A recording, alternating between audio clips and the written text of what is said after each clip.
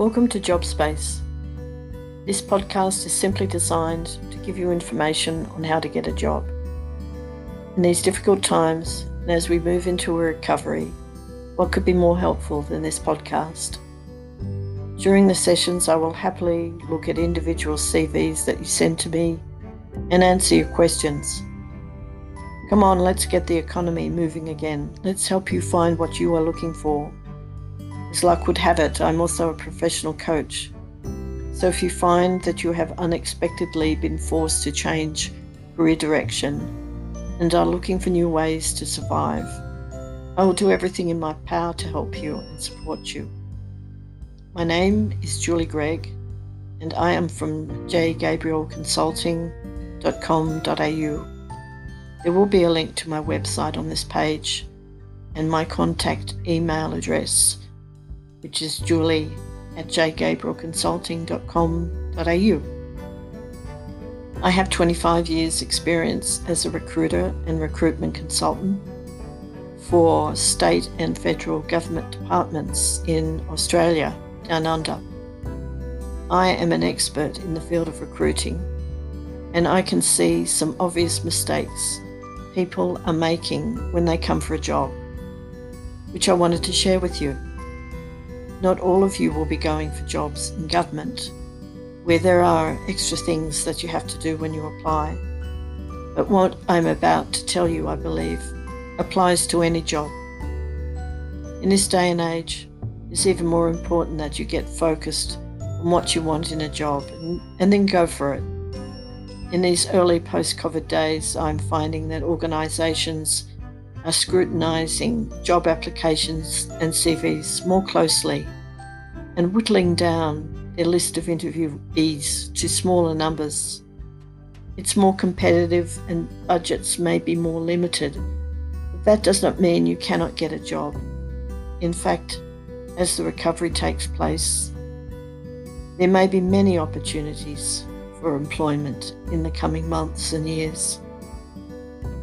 You may have lost your way during COVID, lost your job and career direction. But if you feel you are ready, it may be time to get off the couch and on the front foot. And don't worry if you don't get a job the first time. Some of you may not feel ready to get out there again. If you can, take the time to rest and recover before you make your next job move. So for today, if you do want to get it right as soon as possible, here are some important tips for maximising your chances of getting the right job. Firstly, set an intentional goal about the job that you want. It might sound a bit out there, but it's actually pretty important because it's about getting focused on what you really want. What's the title of your preferred job? What would you do in the role? How much money would you like to make?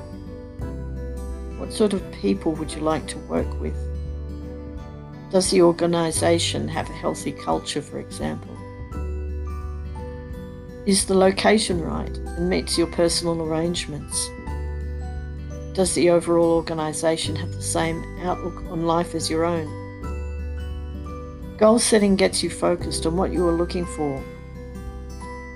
It may be a dream job or it may be just a regular job, but it's time to get focused. You might get the right job, or so you think, but hate the people because you didn't investigate the culture beforehand. Write down exactly what you want in a job. It somehow galvanizes your goal, makes it more real, and points you in the right direction. Research is a major key in terms of getting that job and ensuring it matches your needs. If you are not focused, you are wasting everybody's time, including your own, going for everything and anything in the job market without thinking about it beforehand.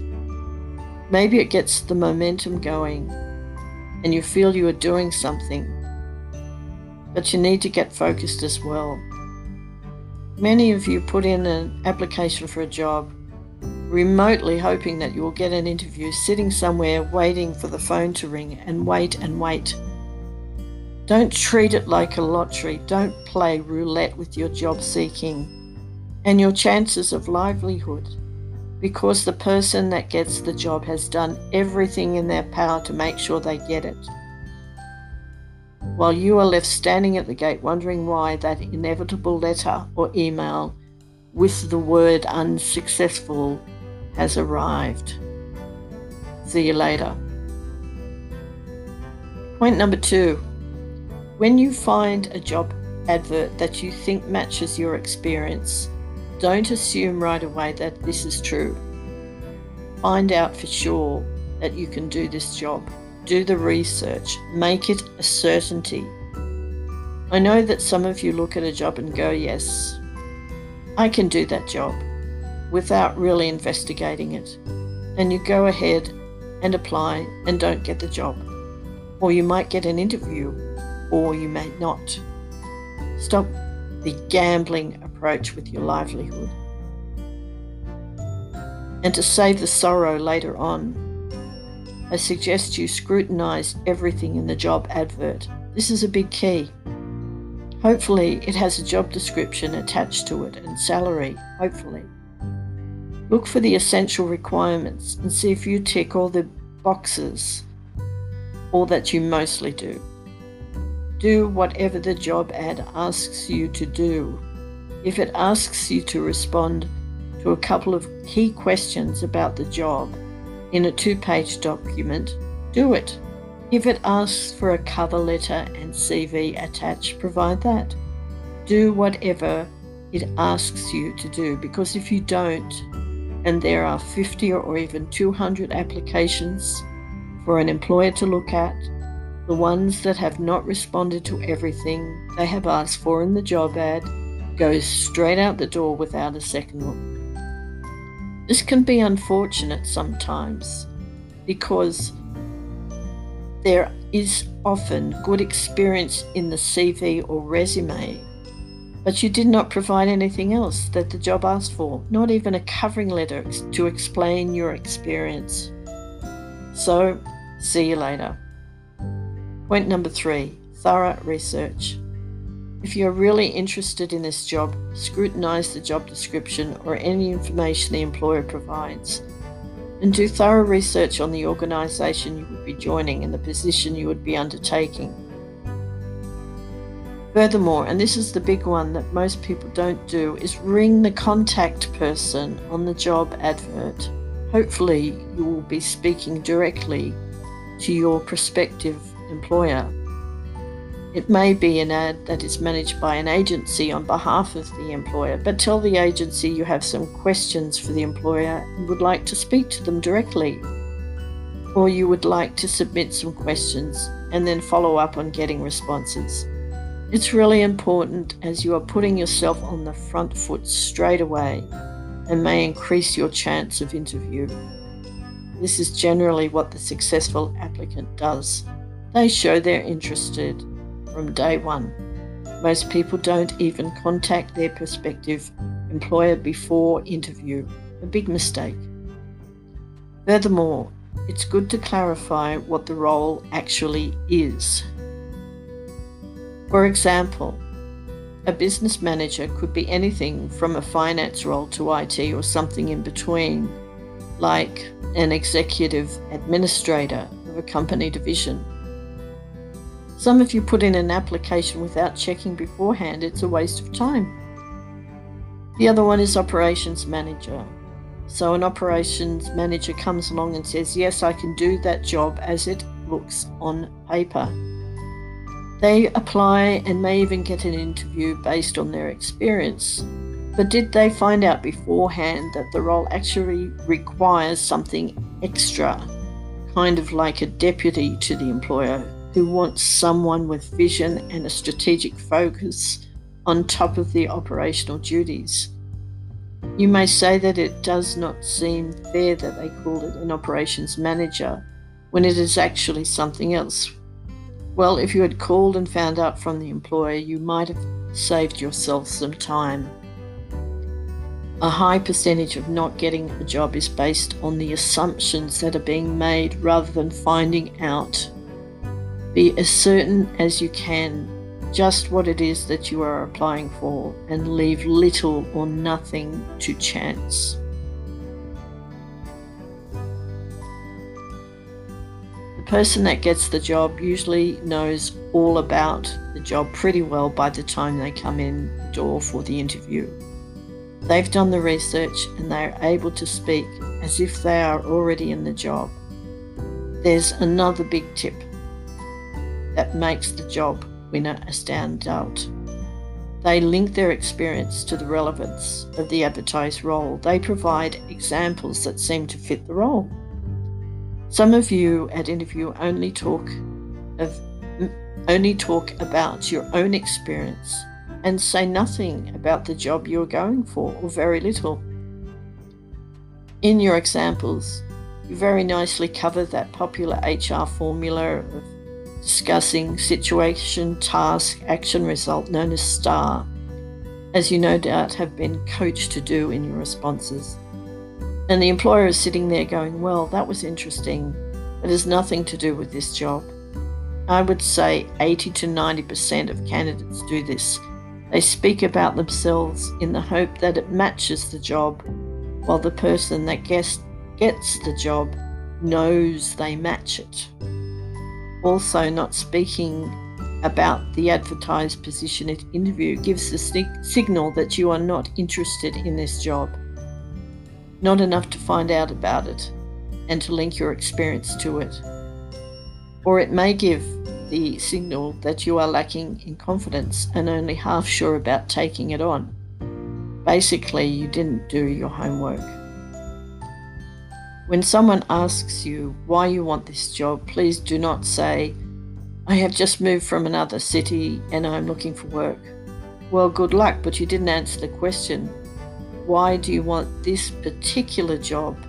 And what you actually said is, I want a job, any job.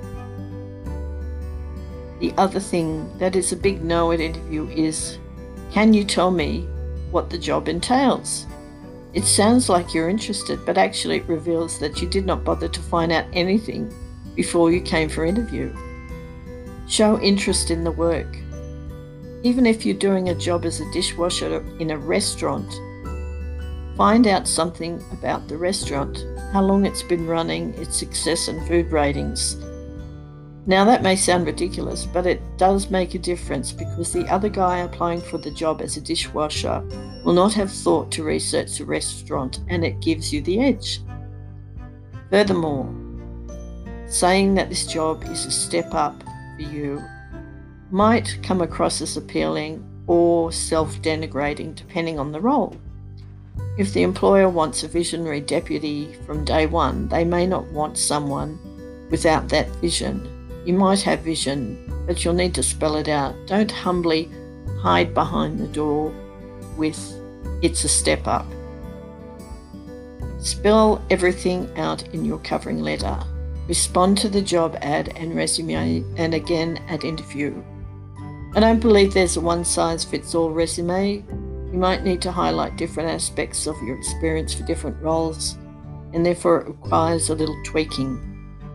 Another big no is that you have cut and pasted your covering letter and CV from a previous role that you had applied for and did not bother to change any of the details. See you later. Spell out everything at interview, even if you know the people who are interviewing you. That does not mean being long-winded and giving your whole life story. Employers tend to switch off during long monologues at interview. Don't make the assumption that you will get the job just because you know them. At the other end of the scale, I have heard there is no point for going for a job at that organisation because it's all about who you know. It's so negative and defeatist. Please don't think that, because mostly the interview process that I've seen over 25 years is above board. As I keep saying, the job winner leaves little to chance and makes no assumptions.